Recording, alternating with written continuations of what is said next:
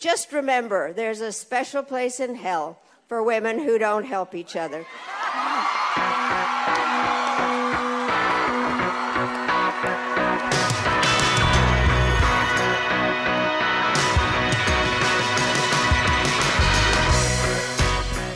In the culture war, there are no winners, just podcasters.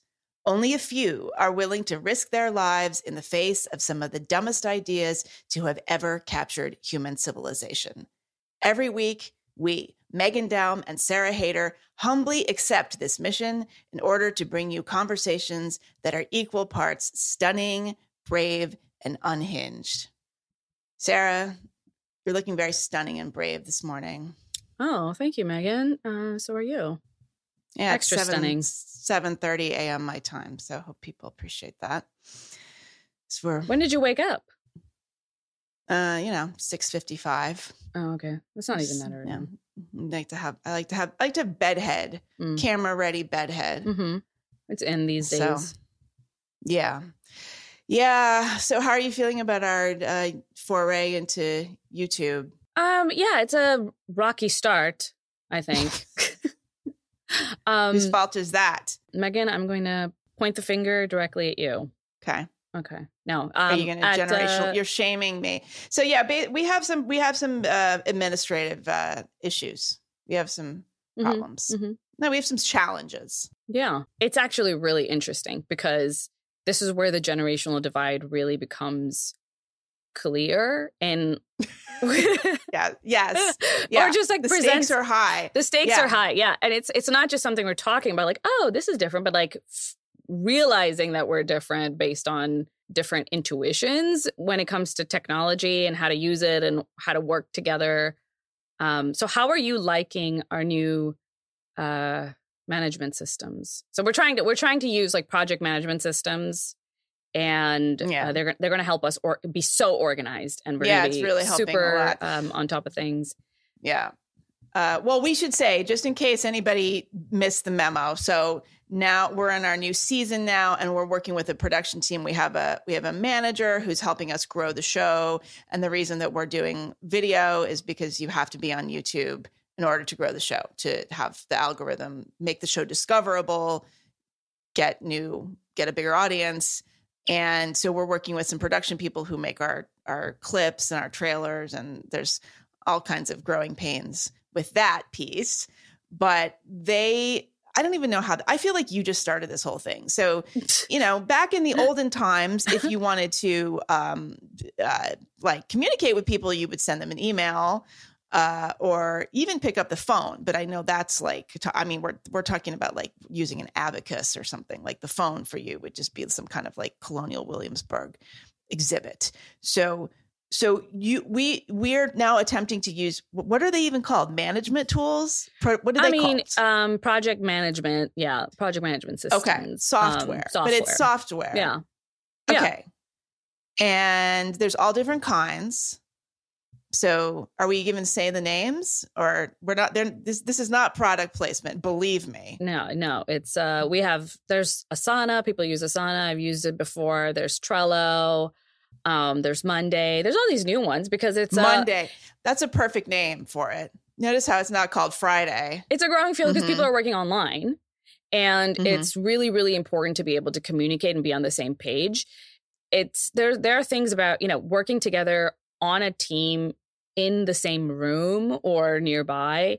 There's just so many aspects of communication, of knowing you can just look over at the other person and you see their desk. You kind of have an idea of where they are on a specific project or task. You know what I mean? If you could see my desk, you wouldn't even be having this conversation with me. But yeah. Yeah. Okay. But you just simply, you can't do that when you're working on a team online. And so there just needs to be a lot more communication, like kind of constant communication. And these tools help you organize and make that happen. Okay. They make no sense to me. This is actually fascinating because so you're 30, let's just round numbers. So you're 30. Let's say 31. Because I am 31. Okay. Did you have a birthday? No. Without telling us? Okay, no. Well, whatever. You're 31. I'm in my early 50s. Our manager that we work with is like between our age. So he's like 40. So say you're 30, I'm 50, he's 40. I think he also hates these things. Mm-hmm. So I think it's 2 against 1. But the issue is that it's you and me that have to deal with it. I hate this. They make no sense to me. It's completely confusing. It's not intuitive. It's a waste of time. Nobody's on the same page. Yeah. And I don't know why you can't just email. Yeah. I think the cutoff of like people who can intuitively understand these systems, like where this is the language that they can speak like very fluently, is like 35 maybe. And then I think after that, like 35 right now, 35 as in 2023. And then I think after that point, they become really difficult and kind of, unless you're a computer person and you're very, very familiar with this kind of thing and you've been working online for a very long time. Yeah, I can see why it's confusing, kind of. You can't even write something down. Like the one that now we started using Trello and you said that was going to be a lot easier. You're like, oh, Megan, this is going to be a piece of cake. This is like for dummies, right? Okay. And I don't even understand. Like you hit. I try to go, you make a little card. It's like, it's in the card and it's like you post it to the bulletin board, but then you put I try to make a list of things and the minute you like hit return to go to the next line, it like disappears and starts a new card. You can't even write anything down. You can. You just have to get used to slightly different ways of writing something down. But it's useful. Like without the writing part. No, you can write. Down you can part. write. You can write it and you can have it down. I guess, like those adjective rules that or is it adjectives? Yeah, like the big brown bear kind of thing. Like there are rules to quantity goes in. No, I don't there's know a this sequence. either. You don't know this? This is a generational Hold thing on. too. Okay, no, we have big to brown look this bear. up. I mean, honestly, this is how so do you have like my whole desk is like I have like little thing like I would like to know what your desk looks like. If anybody's watching us, I have like little sticky notes. Oh Look, my gosh. this is what I have.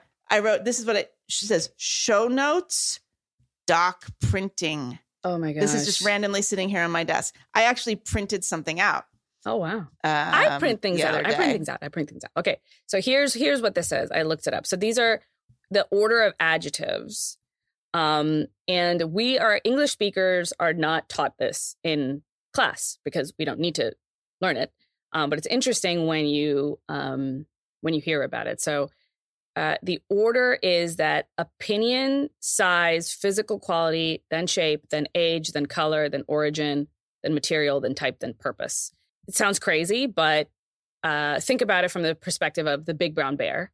When I say the big brown bear, those are two. There's two adjectives there, and we will intuitively say big brown bear, not the brown big bear. Like brown big bear sounds wrong intuitively. Well, it sounds racist. But it also sounds weird, like intuitively we know that there's an order.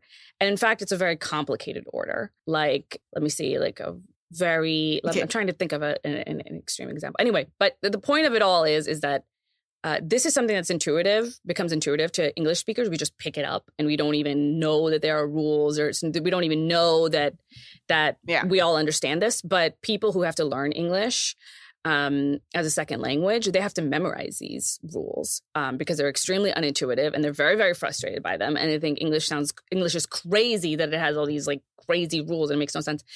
And it reminds me of what's going on. It makes me think of what's going on here with Trello because I think that I think there's something there's some aspects of being online and familiarity with just software in general.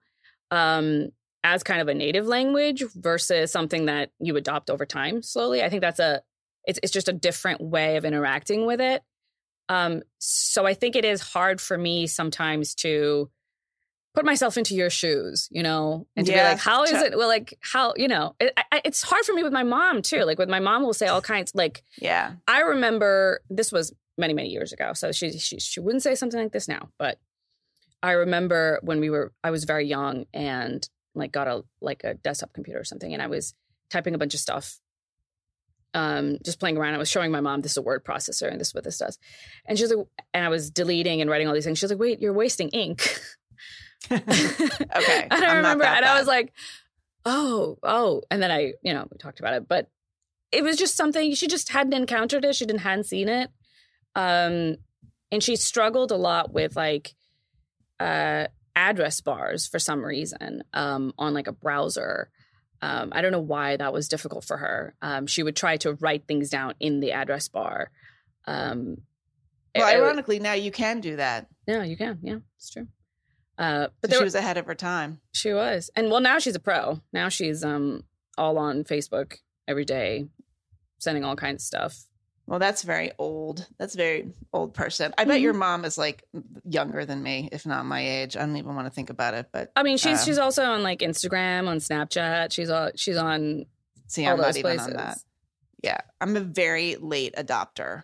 It takes me forever to do anything. I had a BlackBerry phone for a really long time. What I don't understand is how you can keep organized in the email. Like, it's just, there's so much going on. Then you have like dozens, hundreds of emails all the time? Like thousands, tens of that. But just search your email. Just go to the search thing and type and then it comes up. What if you remember only like the spirit of what was said, but you don't remember the exact word, and so the search won't find the exact word. But if I type up your name, I get like 100 emails. Yeah, but we can see what the last correspondence was, and I just. But what if I want to remember, like, the thing you asked me to do a month ago, but I forgot. Yeah, well, going on Trello is not going to answer that question, because I probably didn't use it, and B, if I did, it disappeared into the ether, and I put it in the wrong place. Okay.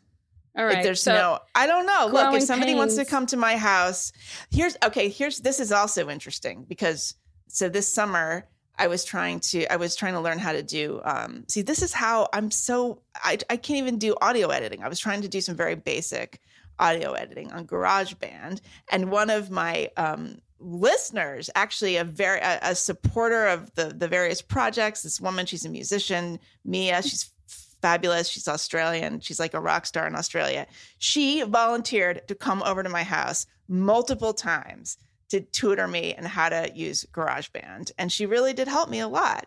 But the fact is that I needed somebody to sit there with me and show me. So do you need me to come over and? Yeah, I'm buying you a plane ticket. I had tried multiple times, endless times, to go on YouTube to look at the tutorial videos to learn how to do it, and I literally could not figure out how to, like, even where to put the cursor. Like, I needed somebody to physically sit there and do it. Yeah, because they're I think the YouTube videos, I understand that, because the YouTube videos, they also presume actually a certain level of familiarity that, like, my mom wouldn't be able to. I'm not saying you're like my mom. Actually, she's more advanced than you now, so it sounds like it. Yeah.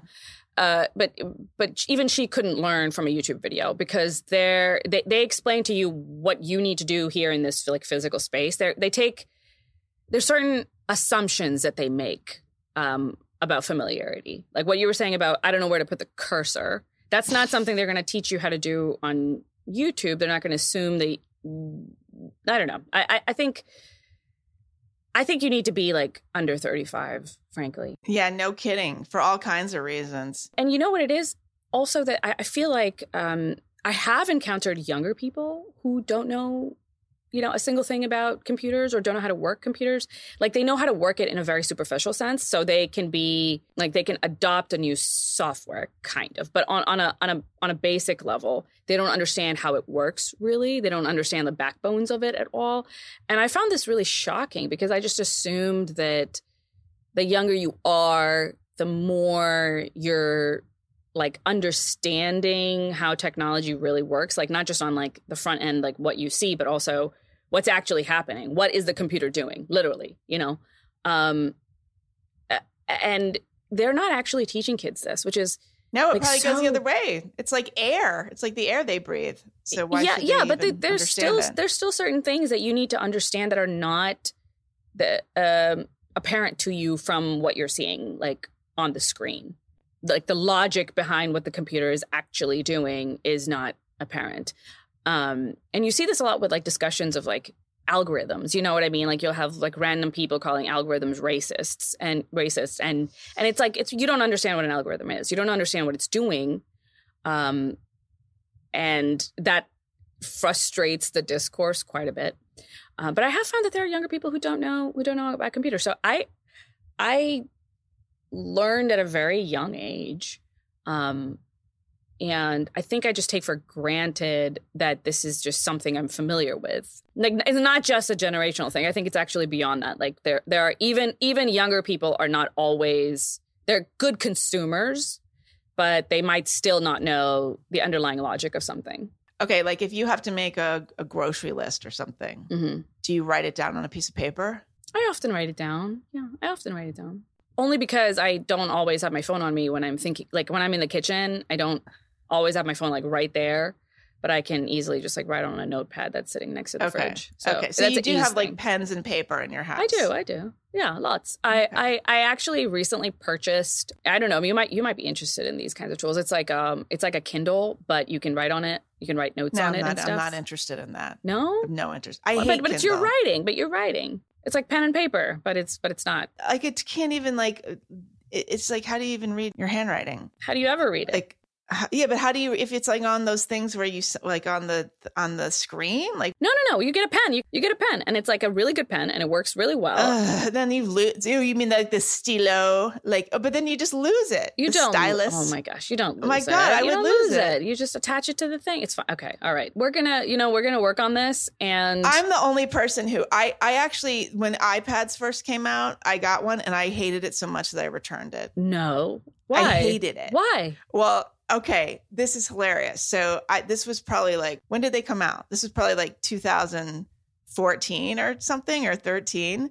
So I had this assignment to go down to Peru. So I had this magazine assignment for this magazine called AFAR, AFAR, and they have this thing called Spin the Globe. So they get a writer and they say, do you agree to, we have this feature where we tell the writer they're going to go someplace, but we don't tell them until like 24 hours before they leave where it is. So like the idea is that they throw your name, whatever. They told me that I had to go to Peru like 24 hours before I had to leave.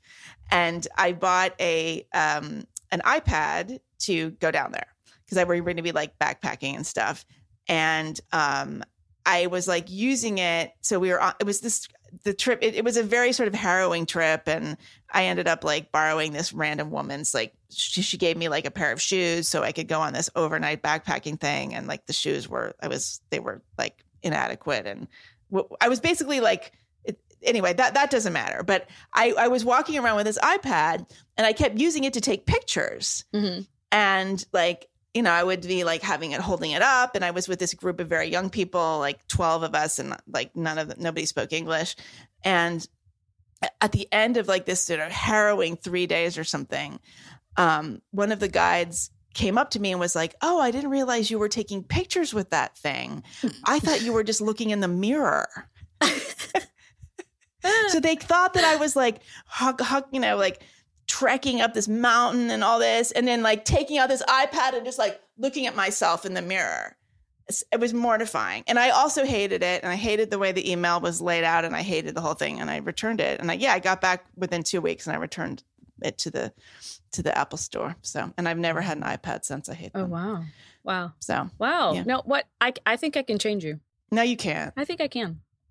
No, I think I can. Because I think I understand like what's going on like psychologically. And I think I can, my mom is sitting there, an expert. I mean, but she's very good now. So I think we can do this. You're gonna wear me down? Well, it's been almost a year. All right. Well, I didn't know this about you. I didn't know that it was that bad. Yeah, I know. You never would have gotten into this with me. You would never have started this podcast with me if you'd known that I cannot use the management tools. Yeah. So I'm very into the management. I'm very into optimizing workflows. I think this makes me a really annoying manager to work with, like when I do manage people, because I'm always trying to make it better, like make the workflow smoother or cleaner or more organized. But everybody has to be on the same page in terms of adopting those technologies. Because if they're not, it might start if it was an actual page. It's not a page. Okay, all right. It's like a weird space. It's like a weird rectangle on a screen. I'm going to show you moves in a weird next way. time we're in the same physical space. Yeah, what I'm trying to do, because I'm trying to. If you heard of these like second brain tools, Like, that sounds horrible. Okay. I don't even want to hear anything about that. That sounds hideous. Okay. I'm going to show you my hideous second brain. Okay. Okay. Wait. One more thing. So I actually had a discussion similar to this with a younger family member a couple of months ago. And she and I were talking about why, we in the West just like have like no respect for like we're such a future-oriented, youth-oriented culture, and we've lost respect for the wisdom of people older than us. She was just like, it's like so much of it is just technology, and like you as a young person see your parents not as like competent people you can learn from, but people who fumble with technology. You know what I mean? Like they can't even open the browser. They don't even, and why do you need to ask your mom about this or that when you can Google it, and Google will tell you something more precise, more accurate. And then, I mean, it leads you to start devaluing what older people have to contribute, to like you as a person who's growing. And I'm wondering if that even leads to like, I'm wondering if younger people actually seek out mentorship with older people in the same way that they used to. They don't. But they used to, right? Like there used to be a point where, No, I've talked about this before. When I was in my 20s, if I could get an audience with somebody who was like in their 40s, 50s, whatever, somebody in my field, somebody who had the kind of career that I wanted, absolutely, I would seek that out. But the thing is that the career is so different now. The professional landscape is so different now that like I don't really have that much wisdom it's not really I don't have that much practical advice to impart to a younger person, because my professional life was built on a foundation that doesn't exist anymore. So I don't blame them for not really needing to seek me out. I think you do have advice and input in it, but it's like a deeper, it's like on a deeper level. Like you still understand people, and you understand like the craft of writing, and you can and persuasion or whatever. But those things matter, but in all the superficial ways that are really, really visible, especially to young people in a way that matters to them. It's like, technology keeps changing and older people keep falling behind, and so they don't have anything to offer me. Yeah, I think there's something to that. There's a Substack post. Yeah, no. It's, I mean, I wrote about this in my book. It's like, it's sort of, I think a lot of the kind of knee-jerk animosity toward older people just because it comes from a kind of a lack of necessity. Like we don't need them. You don't need us. Like you don't, even if I'm somebody's teacher or something like that. And I don't mean to say, I mean, people ask me for advice constantly. Like, don't get me wrong. My email, my inbox is like, spilling over with people asking for that kind of stuff. But it's a rate of progress issue. Hard. The faster that we as a society progress, the faster older people get. I mean, aren't they? In corporations, the mentorship programs are like going the other way around now. They'll team the older, they'll team like the older baby boomer Gen X person with the young millennial Gen Z person for all kinds. This has been going on in the corporate world for a long time. Yeah, to show them the ways of the world, and also the ways of the internet, basically. Yeah, the ways of the internet, but I think also like sensitivity, just kind of cultural issues. Oh, gross. No. So that's where I think it goes astray. That's where I think it goes astray. No, well, I think that so the confusion goes that if they don't know anything about technology and they can't function in this technological landscape, then they also their values are also broken in some way. Like and like there's a wholesale, let's disregard everything they have to offer because they can't operate. Yeah. And I think that's really, really mistaken, because those young people have garbage values and no understanding of how humans work. You're a traitor to your we know cohort, we know that. We know that on this podcast. Yeah. Well, all right. Well, speaking of what, you've been getting yourself into trouble on Twitter. As usual. I mean, I don't even know we should even phrase it that way, because it's like every week. It's like all the time some separate group is mad at me, but this time it's because it's a bunch of New Yorkers who are mad at me because I said that New Yorkers. I said that it was a gross, smelly place. And you know what? I stand by that.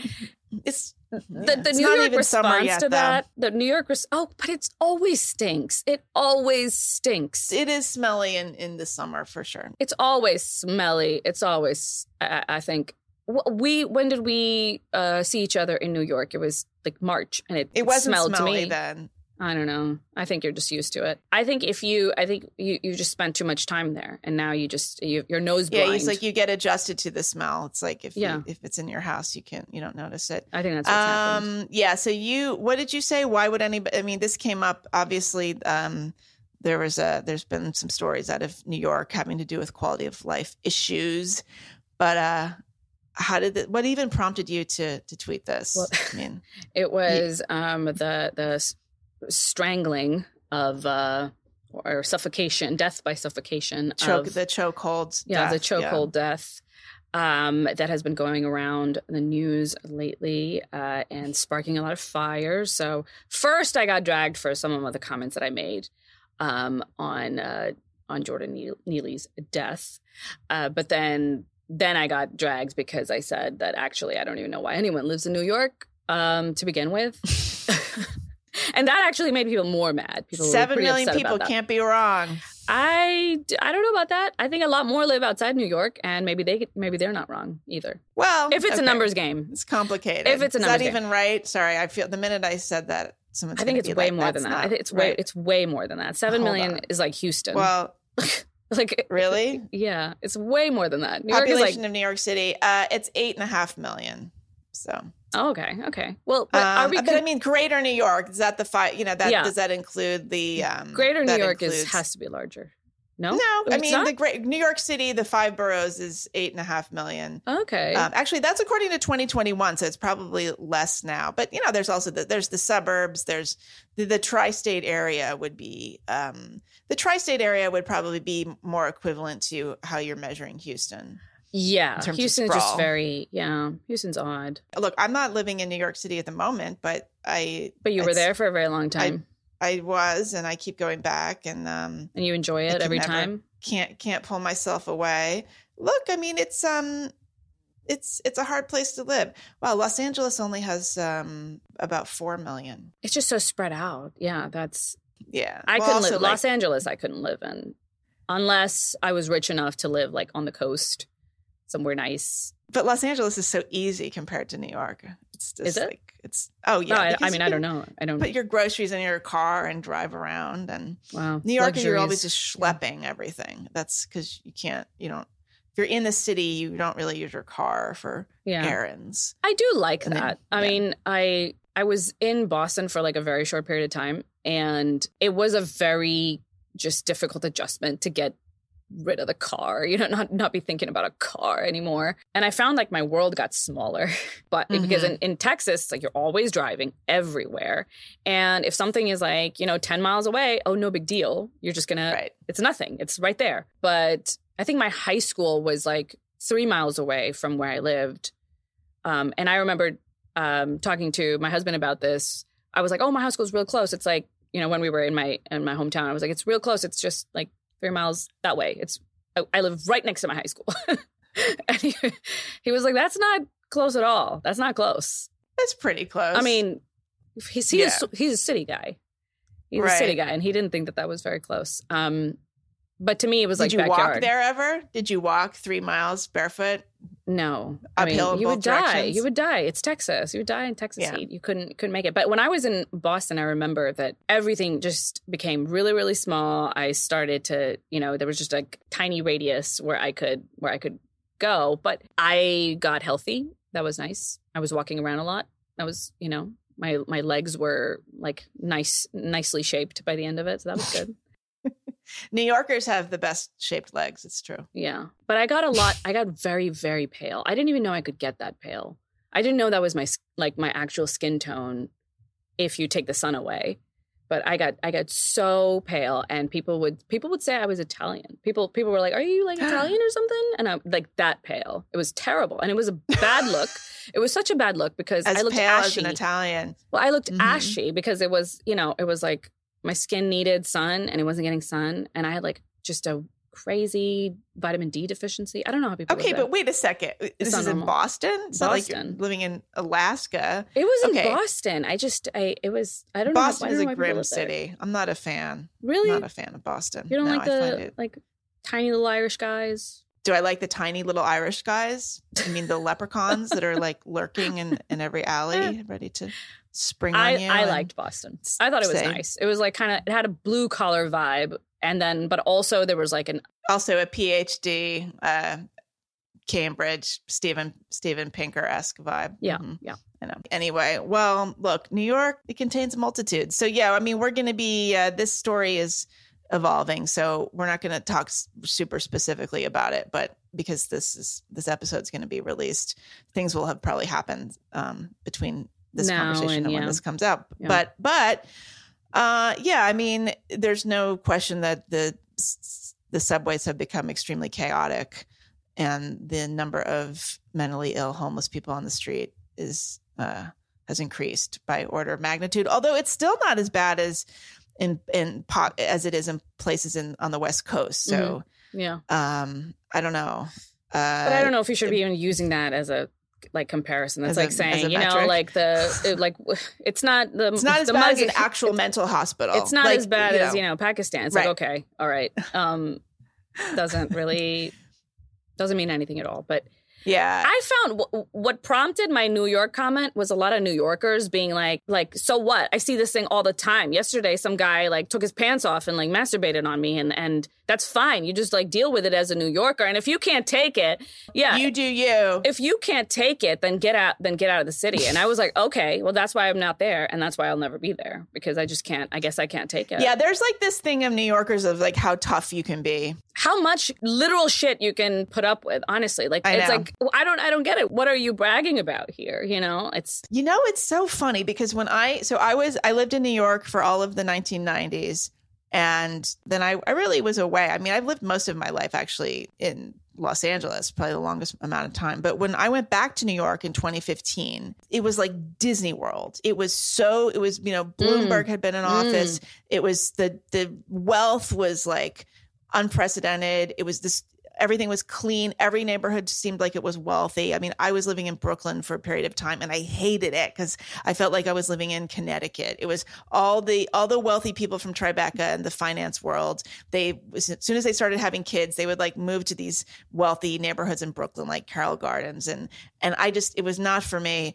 But I remember, and I also remember like riding out the subway to Bed-Stuy, you know, at 11 o'clock, 12 midnight kind of thing. And people would have their laptops open, like, wow, you know, doing stuff on the subway. And back in the 90s, like nobody, I mean, if you were like a white person, never would go to Bed-Stuy. I mean, it was, these neighborhoods were absolutely cordoned off. Yeah. If you were like a person that lived on the Upper West Side, you were never going to go to Bed-Stuy. And now everything had been gentrified to the point where everybody was mixed in. You never really thought about crime. I mean, not that you're not aware, but one of the things I noticed was that the subway ads, and I think these are always a very good barometer of sort of like the kind of temperature, like the sort of cultural temperature of the moment. So there would be these subway ads for, you know, various products, and they would advertise like, you know, food delivery and all the kinds of, you know, dating apps or whatever that they, you know, Casper mattresses or mini storage, all the things that they advertise on the subways. And a lot of the ads took this tone of like, New Yorkers, you're so tough, or you're not that nice, or, you know, isn't it nice to have, you know, door-to-door food delivery because you're not nice. I mean, that was not literally it, but it was always very much this tone. And it occurred to me that it's like, wow, the city has become so soft and safe and clean that it's almost like giving New Yorkers an identity crisis. And so you would see these ad campaigns that would be appealing to like people's inner assholes. Yeah. Like, I still want to see myself as tough. And I can handle like a homeless person taking a shit on me, even though that never happens anymore. And now, whatever, 7 years later, it is happening again. And there's various reasons for that. But, you know, I can tell you that this was not going on in 2015.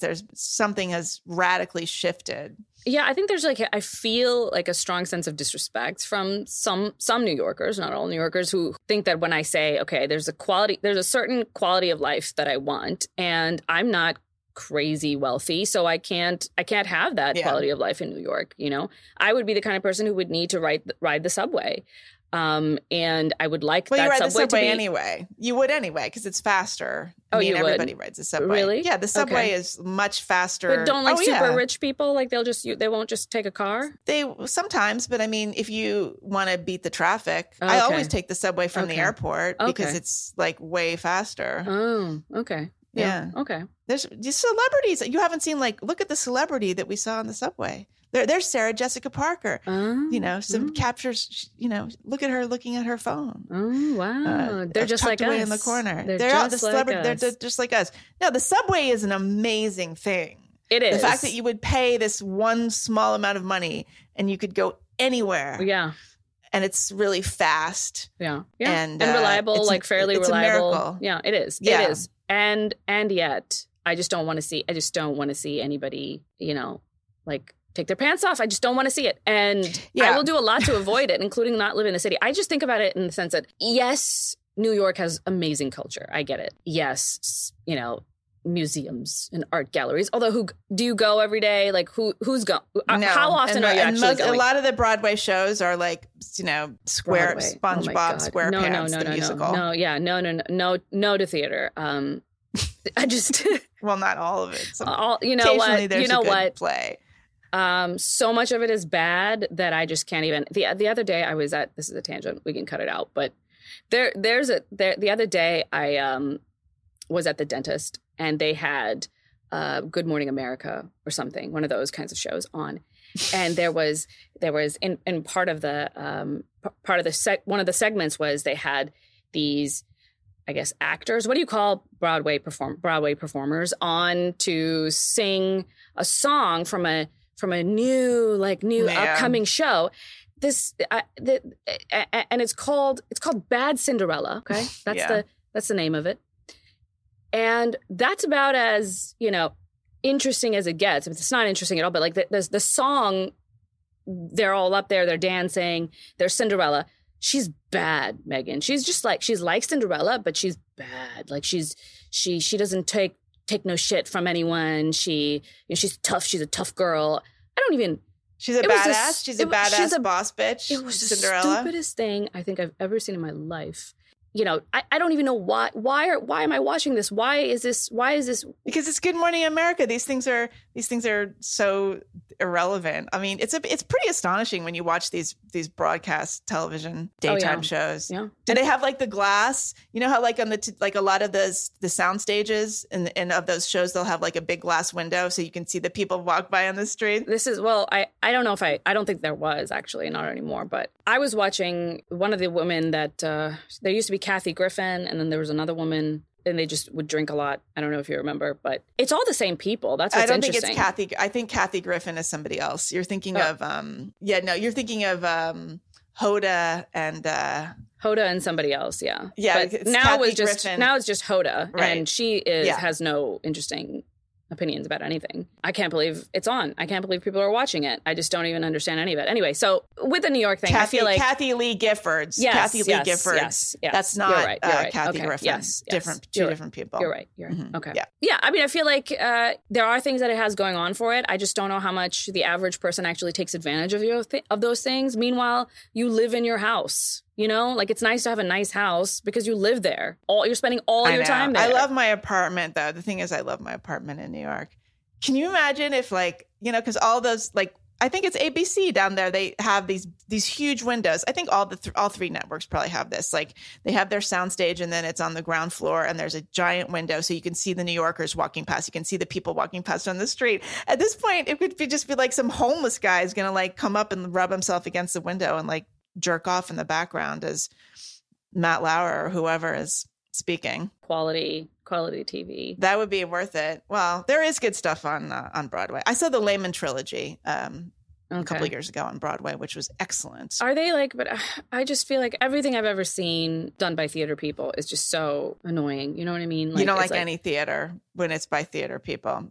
You don't like Hamilton. You're not a Hamilton stan. I think Hamilton's I think Hamilton's overrated. You're allowed to say that now because he's been canceled now. You weren't allowed to say it like 5 years ago, but you can say it now because he's like he's been canceled. Well, if he's canceled, then I'm for him. If he's canceled, then I think you like Hamilton. Great. Okay.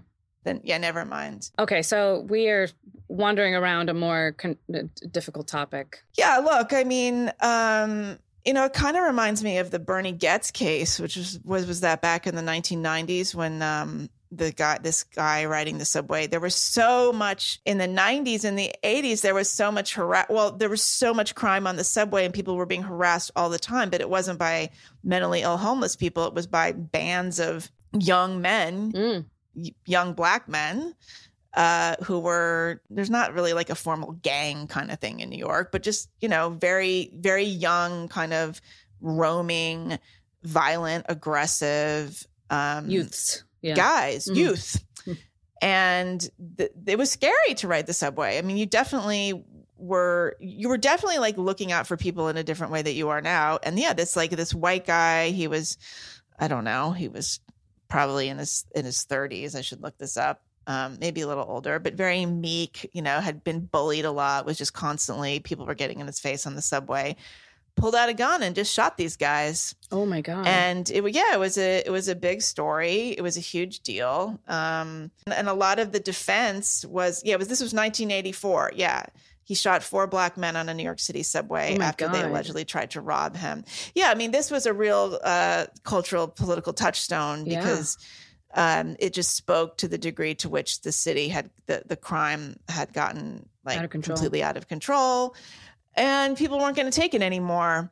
And I feel like this is kind of analogous to that. Mm-hmm. There is a level of people have just been able to hold their nose, literally and figuratively, at what's going on with homeless people on the subway. But it's hard to talk about because these aren't like roaming bands of violent youths. These are people who have substance abuse problems and obviously huge mental health struggles that aren't being cared for properly. Like these are victims themselves who are victimizing other people. Right. And so there's a level of complication there that of course people are unwilling to embrace. I feel like even given that, I think my frustration is that the tendency of way too many people is to intuitively, instinctively empathize with, the crazy homeless guy, instead of the many, many people that this person is terrorizing throughout the day, and that I understand that this person might also be a victim, that the system also failed this person. And I agree with that. And I think that that's the biggest problem that we need to address. Having said that, when we're just looking at this, one isolated issue, it doesn't make sense to me to tell the average person that, no, you just have to put up with this. You're going to be threatened sometimes. You're going to feel like you're in danger. And you need to swallow your instincts. You need to tell yourself, don't be afraid. You need to tell yourself not to be prejudiced or, sanist, which is a new word I heard on Twitter. Yeah, it's really brilliant. Yeah, like brilliant, IST, not who is the sanist, but sanist. Yeah, like sanist is like when you're prejudiced against mentally ill people.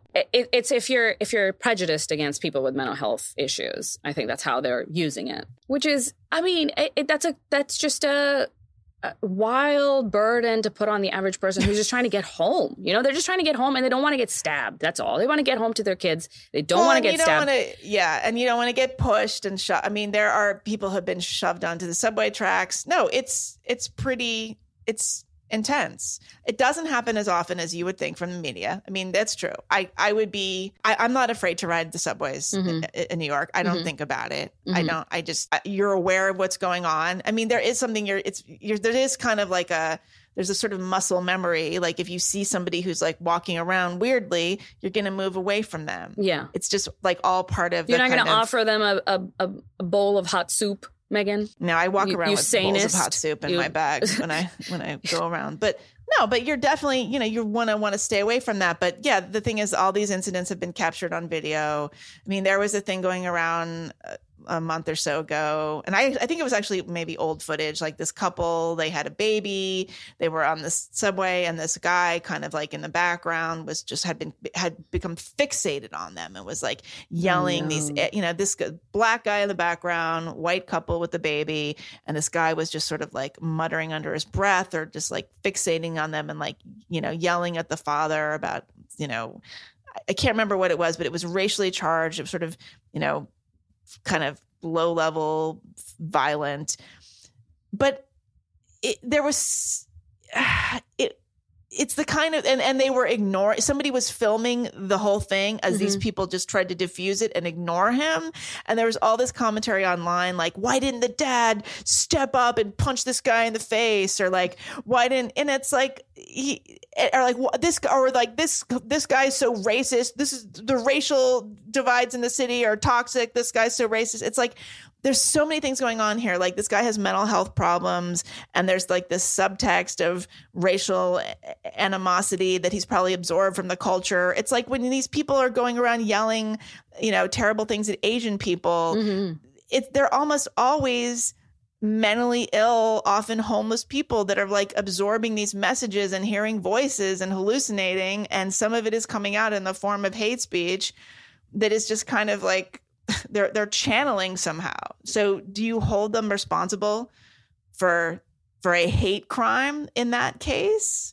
Even if you don't hold somebody responsible, that doesn't mean that you don't do something about the situation where you are in. You know what I mean? Like, right. I think those are two, like, I think you bring up a really interesting and like nuanced point about, it's like the situation that led to this circumstance is complex, and it's not always easy to point the finger at any one particular person. Even given that, in the scenario where, you have person A that is encountering person B that seems unstable and seems like a threat and is saying threatening things, there is a way to, you don't now think about, was this person just not loved enough as a child? Did his dad not give him enough hugs? You don't think about that. You protect yourself and you protect your family and you protect other people around you who are innocent in that particular scenario. You simply can't operate on the level that it seems to me that so many people want us to operate on, like to presume all these things about an individual. In a real life encounter, in a real life situation, you have to deal with the information presented to you right then and there. And the information presented to the people in that encounter was, from what we know, a man who was yelling abuse and threats at others on the subway. That's what they knew, and that's the situation that they acted in. And those are and then some of those acts were are now being called deliberate intentional murder, which I find really, really disgusting. I saw a tweet by AOC, of course, very nuanced dear new AOC. She tweeted, she's our nuanced queen. Jordan Neely was murdered, but because Jordan was houseless, that's the new one. Now you can't say homeless. That's bad now. You have to say houseless. Because maybe they do have a home, like their home is in a box. A lot of people on the street do actually have families who are looking for them. I mean, this is another issue. But what is houseless? Why do we have to say houseless? Just say unhoused, or is it person of no house? I mean, is it unhoused or houseless? Yeah. I think unhoused is actually the most new. It's like the most woke term. So she's already out of date here. But anyway, she says, but because Jordan was houseless and crying for food in a time when the city is raising rents and stripping services to militarize itself. Yeah, I'm sure while many in power demonize the poor, Mm-hmm. the murderer gets protected with passive headlines and no charges. It's disgusting. Murderer. I mean, guy, they're going to have to prove intent. That's not. But it's clear that's not what he wanted to do. I mean, it does seem. I mean, from what I read, it does seem like this guy sort of jumped in. There's a slight Kyle Rittenhouse factor here, perhaps. Maybe he wanted to get in on the action. I mean, it seems to me in this kind of situation, what you want to do is de-escalate it, which jumping on somebody and putting them in a chokehold would not be an example of. We don't actually know whether that was possible. And you can't always de-escalate situations with very mentally ill people. Like there's not. No. And the fact is, I don't know where the other thing is, like, how are the cops being deployed? Because I would really like somebody maybe we could get somebody in here to talk about this, because I can't figure it out. There are not fewer cops on the streets. Yeah. There used to be cops on the subway all the time. And you don't see them nearly as much anymore. They're not policing.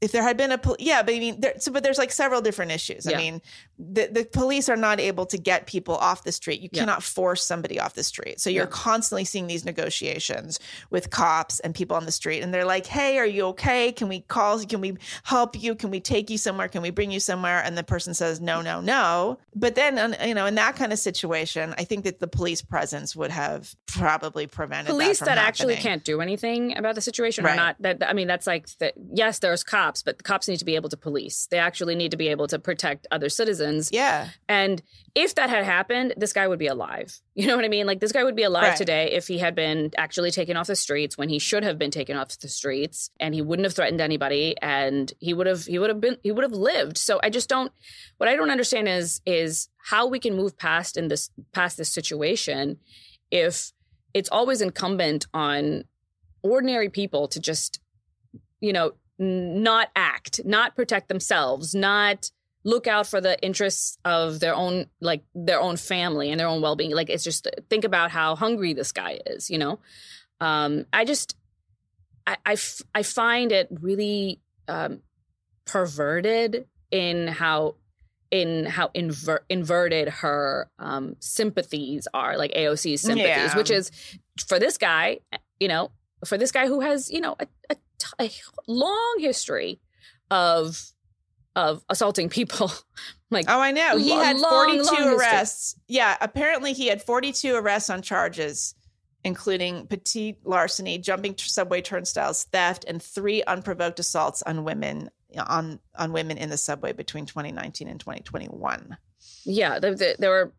I was reading accounts of these women who were, punched in the face. Like this was a 65-year-old woman who was randomly punched in the head when she was just like in a deli, and she said that she thought that the judge would have to force him to take medication for his clear psychiatric problems, but it seems like he didn't, or he got out of it, or whatever happened, but he got out of the system, and it's just so what do you want people to do in this situation? People are not perfect gauges of threat levels. They don't always use appropriate force. They're not trained to use appropriate force. They're acting in self-defense, and they will.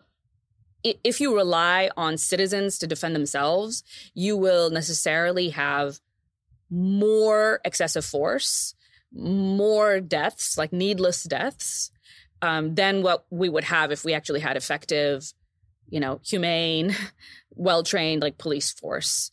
And I just don't know if this is something that some politicians understand, truly understand. And I also saw a lot of people, refusing to make the distinction between manslaughter, accidental death, and murder, which is intentional death, which I think, especially coming from a politician, is really obscene. Like, for a politician to say this guy killed him when, intentionally murdered him it's obscene. But she's going to get away with it. She always, it's her base is. You're talking about AOC? AOC, yeah. Her base is will just eat it up. But beyond that, there's just a lack of understanding of what force means. You know what I mean? Like, it seems to be there's use of force is something different than police brutality. This feeling that there's a kill button. Like, when you get to the point of physical force, there's a level of risk. You can kill somebody by punching them. You can. A lot of people, when they punch other people, they don't mean to kill them, but it actually can happen. People die from slaps. Like, a real strong slap can kill somebody, and they do kill people. The second you get to the point of a physical altercation, there is a risk of serious injury or death. That's already in play, because there's too many variables in any given situation. You have two people who are moving different, in different ways. I think there's just it's just baffling to me. It seems to me that there's just a whole group of people, like a whole population of young people who just don't have an intuitive understanding of what force looks like, what violence looks like, what fighting is, or what it means. They don't have any idea of physical space, of physical interaction. I mean, I think everyone's just so flattened in their sensibilities. Yeah, you have to interpret your physical world. Yeah, they just don't. I don't think they just don't intuitively just don't understand it. Like I saw so many people saying he shouldn't have used excessive force. He shouldn't have. I mean, and yes, we'll be talking about that for weeks to come about what he should have done or shouldn't have done. But even given that, there's always, even if you do all the right things in all the right ways, there's still a risk of death when somebody starts using force, physical force. So let's not get to that point.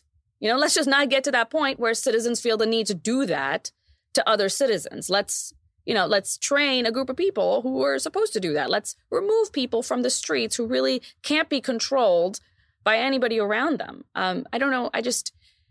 I feel like there's a Marvel movie understanding of violence where, you can punch somebody, you can throw them around and they just don't die unless you want them to die. Which is not how it works. Yeah.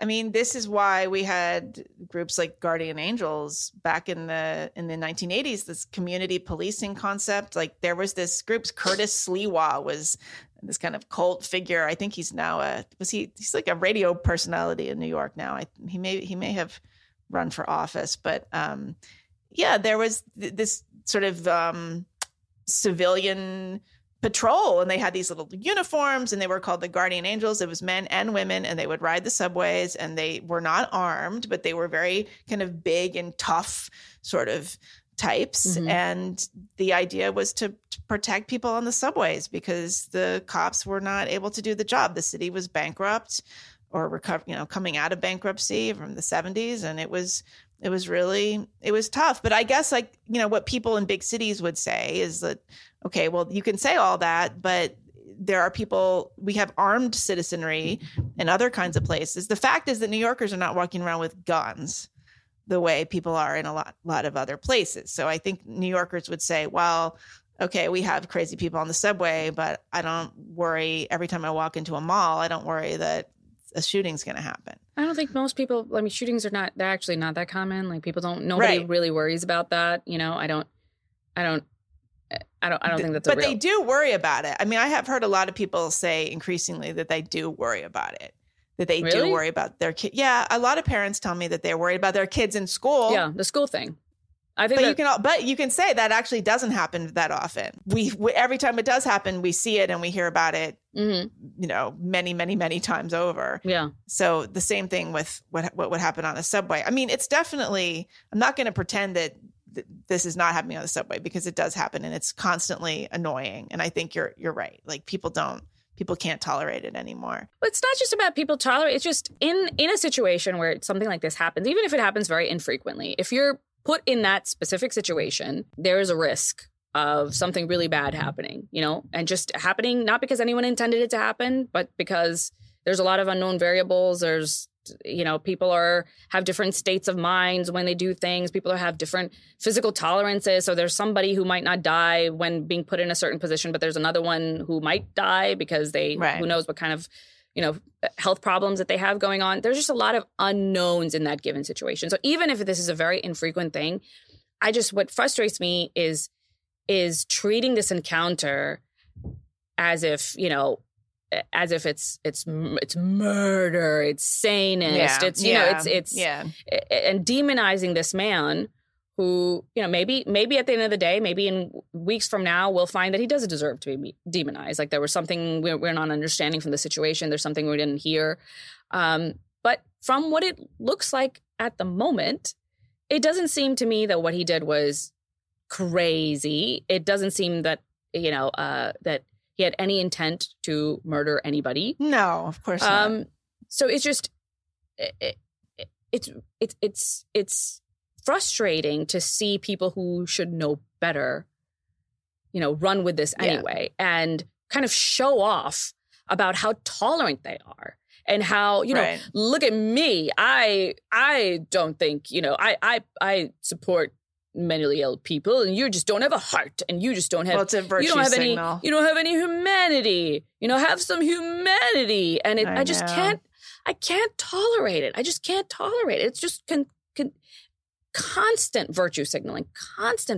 And I don't believe for one second that these people actually behave this way in the real world. Like, I think this is the kind of thing that they say online and to each other, but when it comes down to it, like, they would behave just like everybody else.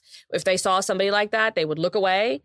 They would run away they would go to the other side of the subway car. Yeah, you're constantly stepping over these people. I mean, that's the thing about New York, is that it does wear down on your own humanity, because in order to walk down the street, you have to have this like tunnel vision, and you ignore people who are coming up to you or like asking for things.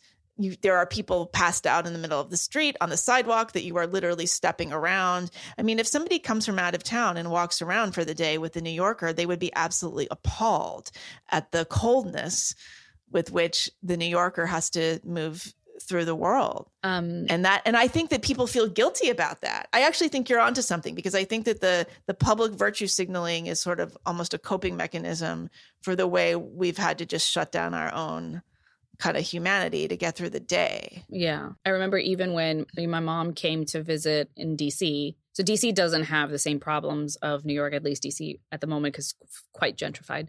Still, we have some homeless people. And when my mom came, we kind of had a little bit of an argument. Like, this is the first time she visited, because we're just trying to walk down the street. And there are multiple people who are asking for money. And some of them are women. And often I notice that there are women who will have like a baby with them or something. And they'll be like, This is my baby, and help me feed my baby. And I'll see those same women there over and over, like, it's kind of like, but you just have to ignore them and walk, Yeah. And it's terrible to do that. And the first couple of times I encountered these people, I gave them money, because I was like, oh no, And I even went home one time and looked up women's shelters, because I saw, one of these mothers, and I was just so like, oh no, like, she needs help, and I'm going to go back and I'm going to give her this sheet of paper, and she's going to know where to go and that kind of thing. And a sheet of paper? Sarah, you should have sent it to her in a management tool. Well, she definitely had an iPhone and could have just taken, but I thought, I thought, this is a person who needs help and I need to help them. That was my initial intuition upon encountering that. And then my mom, by the time my mom came, I'm like a jaded, cold-hearted person, and just walk right past these people. And my mom is she's just trying to give her money away. Like, she's just like, oh no, like they she just has her wallet out. She's like shuffling through. How much do you need? And I'm like, no, put it away. We're going to go. And she's like, what has this place done? Like, I can't believe you would ignore, like, that's a mother. And, But it's hard. Like, what is that? Okay, but what is that woman doing? So she won't go to a shelter? Is that her baby? Like, what? None of the, I mean, there's just, but you have to just to move on with your day, you have to stop thinking about all of that. I did think about all that the first day. Yeah. And the second day and the third day. And then you just think, you know what? I need to move on. Like, and then you do. And maybe it is. I think that's a huge part of this is people don't like what it says about themselves. So it's much easier to go on Twitter and condemn this guy for taking action on the subway than to face the fact that you are stepping over people all day. Yeah. Every day. Yeah. Yeah. Absolutely. And I definitely have a different perspective on it too, now that I'm like a mother also, like with small, like the second you start to have a vulnerable person with you, I think you start to behave very differently. But my instinctive responses to seeing just like somebody who looks like they're a little off, like they're not doing anything, they're not hurting you, they're not, like prior to motherhood, I would have felt a great deal of sympathy for somebody like that. And if they didn't seem like they were violent, I might even be inclined to be like overtly friendly, and like try and help them. Like, do they need something? Can I help you? Like, are you okay? Like go up to them and ask them how they are. And then now that, I have somebody who's like very precious with me. I don't behave that way at all. The second I see erratic behavior, I instinctively run away from it and I get as far away as possible. And, I wonder what that says about me, but I also don't feel guilty about it. No, you gotta leave it to us childless people. We'll throw ourselves in front of traffic for you. I'll confront those people for you, so you don't have to. Okay. Not confront them. I'll reach out to them. I'll interact with them. Yeah, no, I won't. give them sheets of paper. Tell them how they're going to get a job. Like, here's how you can get educated. Here's a free community college course. Do you want this Filofax you can write down your appointments in this date book? Yeah, because then you can get organized. I don't know what you meant by a Filofax. Is that you don't know what a Filofax is? No. Oh my gosh, I felt so grown up and important when it was like a kind of brand. It was this like classy brand of little calendar date book notebooks. And you would have it and you would write all your stuff down and you write you had your, I know this is so ancient. You had your addresses in the back. Oh my God. And you would have your contact. Yeah, this was before phones. Yeah, okay. Well, you don't want to lose it, but it was like a nice little book. It was like a little book and it had a leather cover and it would snapped and you opened it and you saw your day and you wrote everything down. And no, I get it. I used to have a lot of notebooks when I was younger. I just wouldn't have thought of like a brand name or anything, but I definitely had a time of like heavy physical like notebooks and writing a lot in them and having a diary. I did that for a little while, journaling. I never. Do you keep a journal? No. Me neither. No, but maybe I should. I don't know what it's for. I don't think I do anything interesting. I think I think I'm unusual this way as a writer because I never keep a journal. I don't journal as a verb. What does that mean to journal? Because it just means that you just like write down your thoughts and you're supposed to wake up in the morning and like write. But I always just see it as more work. It's just more writing. Yeah. Like why? I have enough problems. Like if you're not going to pay me, I'm not going to write in this journal. Exactly. Pay Megan to write it. Yeah.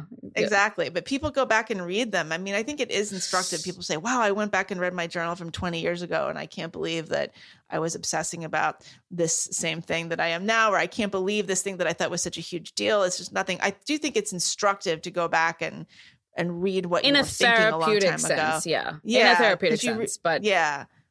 But I don't want to know. I don't want, I mean, and I don't feel like I need that. I don't think I need that in my life. The time that I spent a lot of time actually writing like a daily diary, where I was like I was a child. I was like 8, and so I have all these, diaries written in like cool gel pens, like shiny old gel pens, of my day. And, I would note down all kinds of things like fights that I had with people and like fights? Humiliations, like just like schoolyard humiliations. Right. And it's just like a funny little thing, it's like, oh, that's the way I used to be. And that's funny. But I don't get any other value from those. It's just like a little snapshot into the mind of an 8-year-old. But do you want to see into the mind of an 8-year-old all the time? No, it's just like like an album, like it's a time capsule. I don't think I would have written anything when I was. I think when I was 8, I would have like just what I read. If I read a book where a girl character in the book was keeping a diary, I would have just like imitated what I thought that character did. Like, the Are You There, God, It's Me, Margaret. Okay, you know what? We should. Apparently, that movie Are You There, God, It's Me, Margaret is excellent. Is it? I was harshing on Judy Blume before, but apparently the movie's great. So I don't expect you to see the movie, but I might go see the movie. I don't go see any movies. I don't go see any movies. And they're like, I'll watch 5 movies in a year and that's it. Well, and that's like, honestly, that's being liberal with it. I don't think I think that I might have to go I think that you actually have to go to the theater to see this movie. I don't think you can stream it yet. I might actually go, but it's like so expensive by the time you park and go there. It's like ends up being like $40. I don't know why anyone goes to freaking movie. I think theater is worth it when it's like an IMAX type, like it's like it's something that's been shot. If it was Hamilton in IMAX, 3D. No, you know, go. like Interstellar. Like I think that was the last IMAX movie I saw, and it was great, and it was like worth seeing in IMAX. It was just like because it was a beautiful visual experience, you know, and something like that, like Inception or whatever. Like one of those movies. Yeah, I think those are IMAX movies. But then you don't really need to go to the theater after that point. Do you watch? Okay, when you watch TV, do you watch it on your computer or do you have like a TV screen? Like often on my computer. Yeah. Me too. Yeah. Okay. I feel really lame about it. Occasionally, I will watch it. Like I remember when Game of Thrones was still a thing and not total crap. I did watch it on like the biggest screen we have, and it was an exciting experience. And then I saw like a younger sibling of mine watch that same episode on their phone like this. Oh, and they were teeny tiny. And they were like straining. I'm like, why are you doing this? Why are you doing this? It wasn't even. It was actually like a beautiful episode, like beautifully shot thing. Right. It's like experience it in some other form. What are you doing? Can you imagine all the work that goes into those episodes, the production design and the costumes and the cinematography and the everything, and then like people just watch it on their phones. I remember some director or other was really complaining about this, about how cinema's dead because you know they're just watching on these tiny screens and it's not meant to be viewed that way. And yeah, cinema is dead. Everything is dead. Everybody feels that way about everything. Music, cinema, art, writing, literature. Podcasting is alive. Podcasting is like Substacks on are fire. alive. If sadly. people aren't watching our YouTube version on the big screen, they're missing a lot. They're missing a lot of production design and very carefully thought through costume, hair, makeup, artistry. Yeah, I have we both are looking very wintry, even though it is May. Today. It's freezing here. I don't know cold. about you, but it's chilly-ish here too. It's chilly. I've had a fire in the fireplace the last couple nights. Oh, you have a fireplace? Yeah, that's nice. I do. That's cute. Spontaneously, I came home. There was a fire. I don't know who put it there. No. Yeah. So. Wow. Well, all right. Okay. So before we go to the bonus, do you want to talk about anything you've been writing or doing? Yeah. I've been writing a lot more frequently on my Substack, and people seem to be enjoying it. And in this last post, I wrote a little bit about my conversation with Louise Perry, who is a very exciting and interesting thinker. And had a very interesting book come out on the sexual revolution.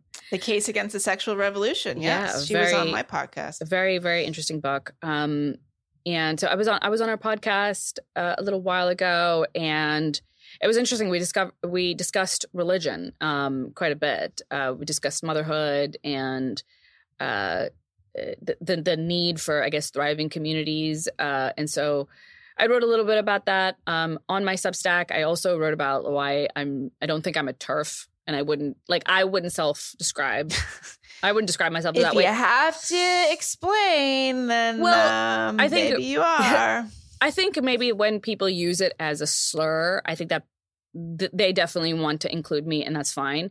I meant in the sense that outside of the slur context, I just think I don't know if I feel aligned with the gender critical feminists or the radical feminists in anything outside of maybe this issue. And even then, not quite on this issue, because I don't think I don't approach trans people in the same way I feel some of them approach trans people. Yeah, no, we were talking about this with Kathleen Stock. Yeah. The other day. I think some of the radical feminists, I don't quite see it the way they do. Yeah. And I mean, to me, it's just like, this is a bad ideology. This is, they have assumptions about the universe, and those are bad assumptions.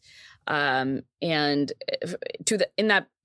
that sense, I agree with the radical feminists. I think they're right. Like the gender critical feminists, I think they happen to be very, very right on this issue. Having said that, I don't know if we're allies beyond that point. I don't know if that label really describes me, because I find so much of feminism, denies the reality of sex differences. Just they'll accept it. They'll accept it when it comes to this issue. They'll talk about, how men and women are so different in so many ways, and that's why you cannot have biological males in biological female spaces. But then, like, you can't just have that logic applied in that specific isolated case and ignore it in all the other cases where it makes sense to also apply it.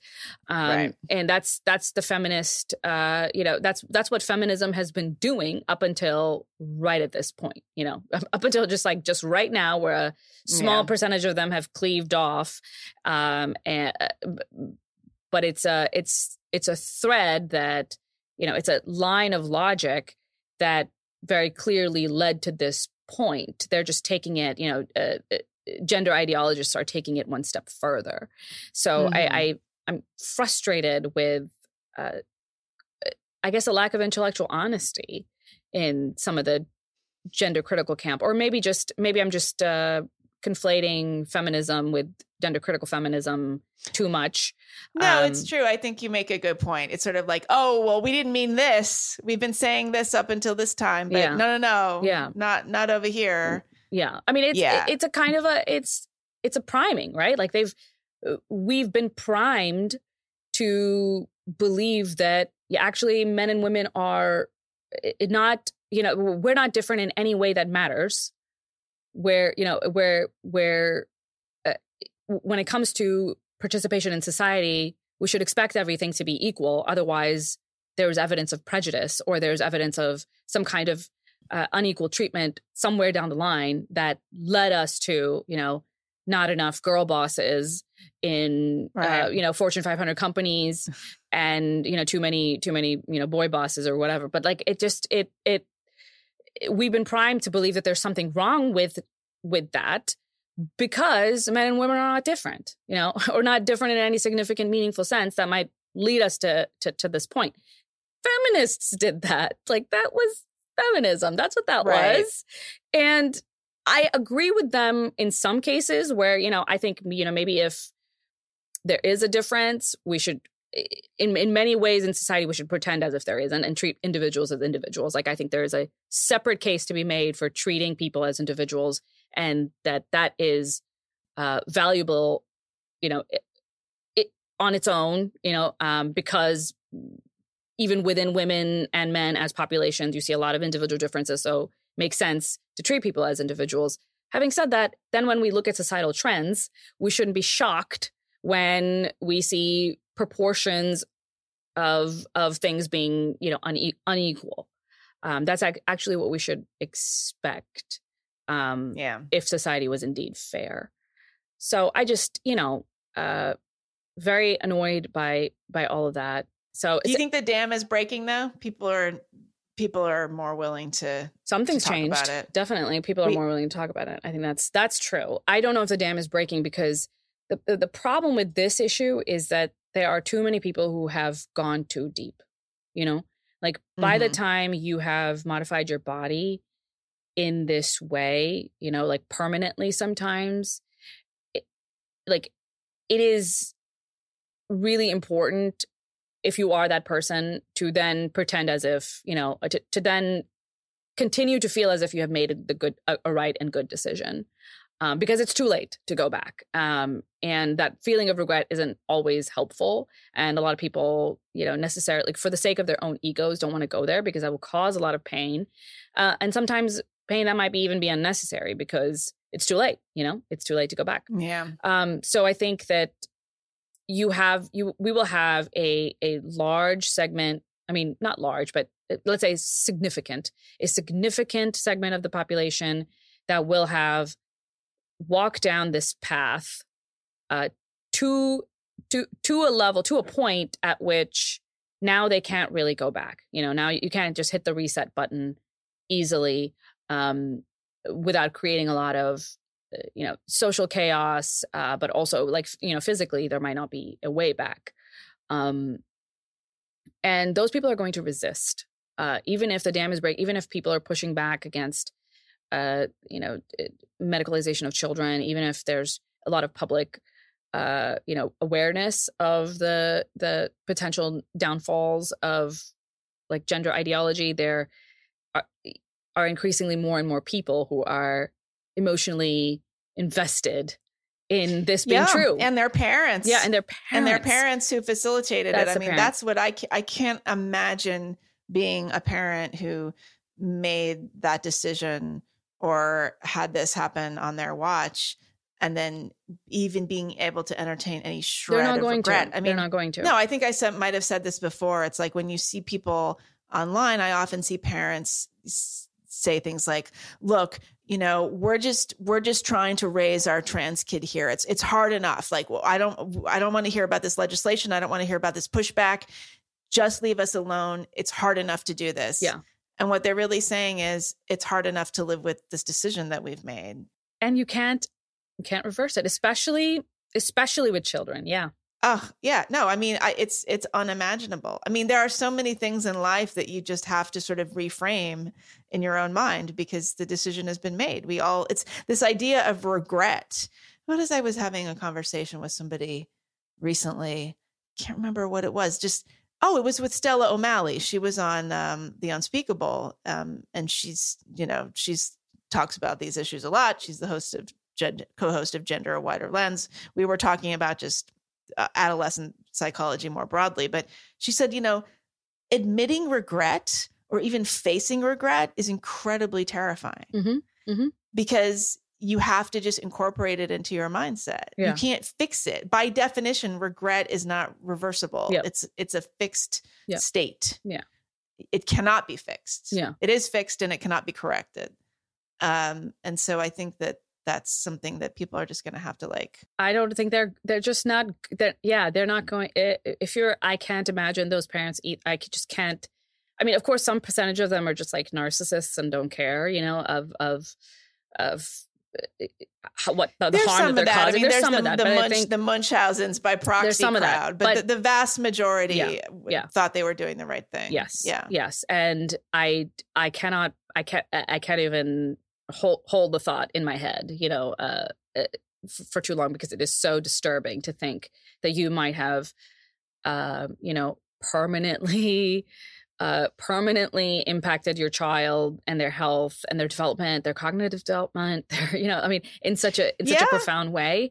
It is, and you followed the advice of healthcare providers, diligently. You did what you were told. I was watching, just the other day, I was watching an interview with parents of a so-called trans child, and they're basically like, we're doing what the doctors tell us to do. Like, we're following the science, where this is what the doctor said, this is what the evidence says, and we don't want this happening to we don't want our child being like suicidal or whatever it is, and they're doing that, and they're like, like the husband's sitting there like nodding, and they're you can tell like they're these nice libs, who have all correct opinion, educated people who donate, who volunteer in their local community, like that kind of person. And now they're doing something to their child that might be catastrophic, really, to their health. They're not. Yeah. Those people are never. I mean, those people are always going to say, "I didn't do." Their mind just won't allow them to go there. Very, very few people. And maybe for the sake of their kid, but if they did allow their minds to go there, would that actually be hurting their kid more? Yeah, I just don't know. I don't know what you do in that scenario. I don't know what the best thing to do is in that scenario. I just know, just in terms of the human desire to avoid pain, you're not going to you're not going to start to really, really consider that there might be something bad, something sick, something wrong going on here if you're the parent of these kind of these children. So unfortunately, I think that population is not going to bend easily, not because they're like insane radical activists, but because they don't want to talk about, they don't want to go there. They don't want to admit this to themselves, so they won't admit it to you, so they won't even, they're not even going to entertain that thought openly and publicly. So from that perspective, I think you can convert the people who aren't personally connected to it in any way, like either because they're not trans or their children and loved ones aren't trans. But once you get to the point of somebody and you encourage them, maybe and you allow them to do it if you're a parent, that's when we get into a different kind of terrain.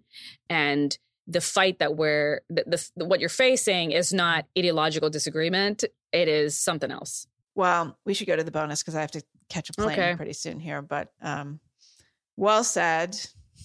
All right. Well, this was a better point than nobody should live in New York City. Which actually, well, I mean, someone has to. So somebody has to live in New York City. One person needs to live there. Otherwise, you need two people. You need somebody to ride the subway and another person to harass them on the subway.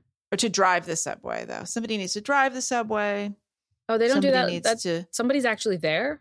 Oh my God! It's not like automated. Sarah, What do you think it's automated? Yeah, there's a subway driver. There's two people. There's the subway driver, and then there's the person who opens the doors. What? That's two jobs. Oh my God. Yeah, of course. These are very coveted jobs. Oh my. Yeah, and they announce the stops. They go and they announce the stops. A computer can do this.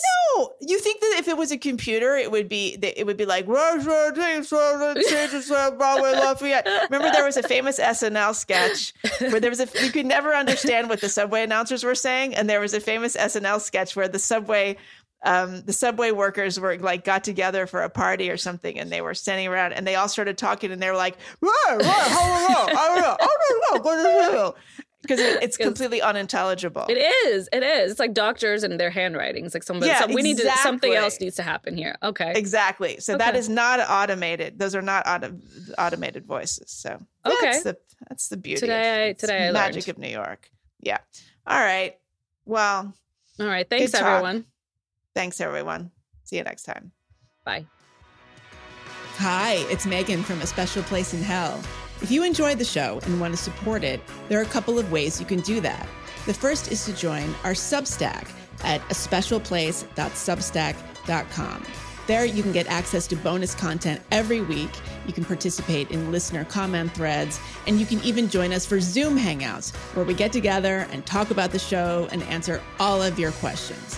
You can also rate and review the show wherever you get your podcasts, including on our new YouTube channel, which is called A Special Place in Hell.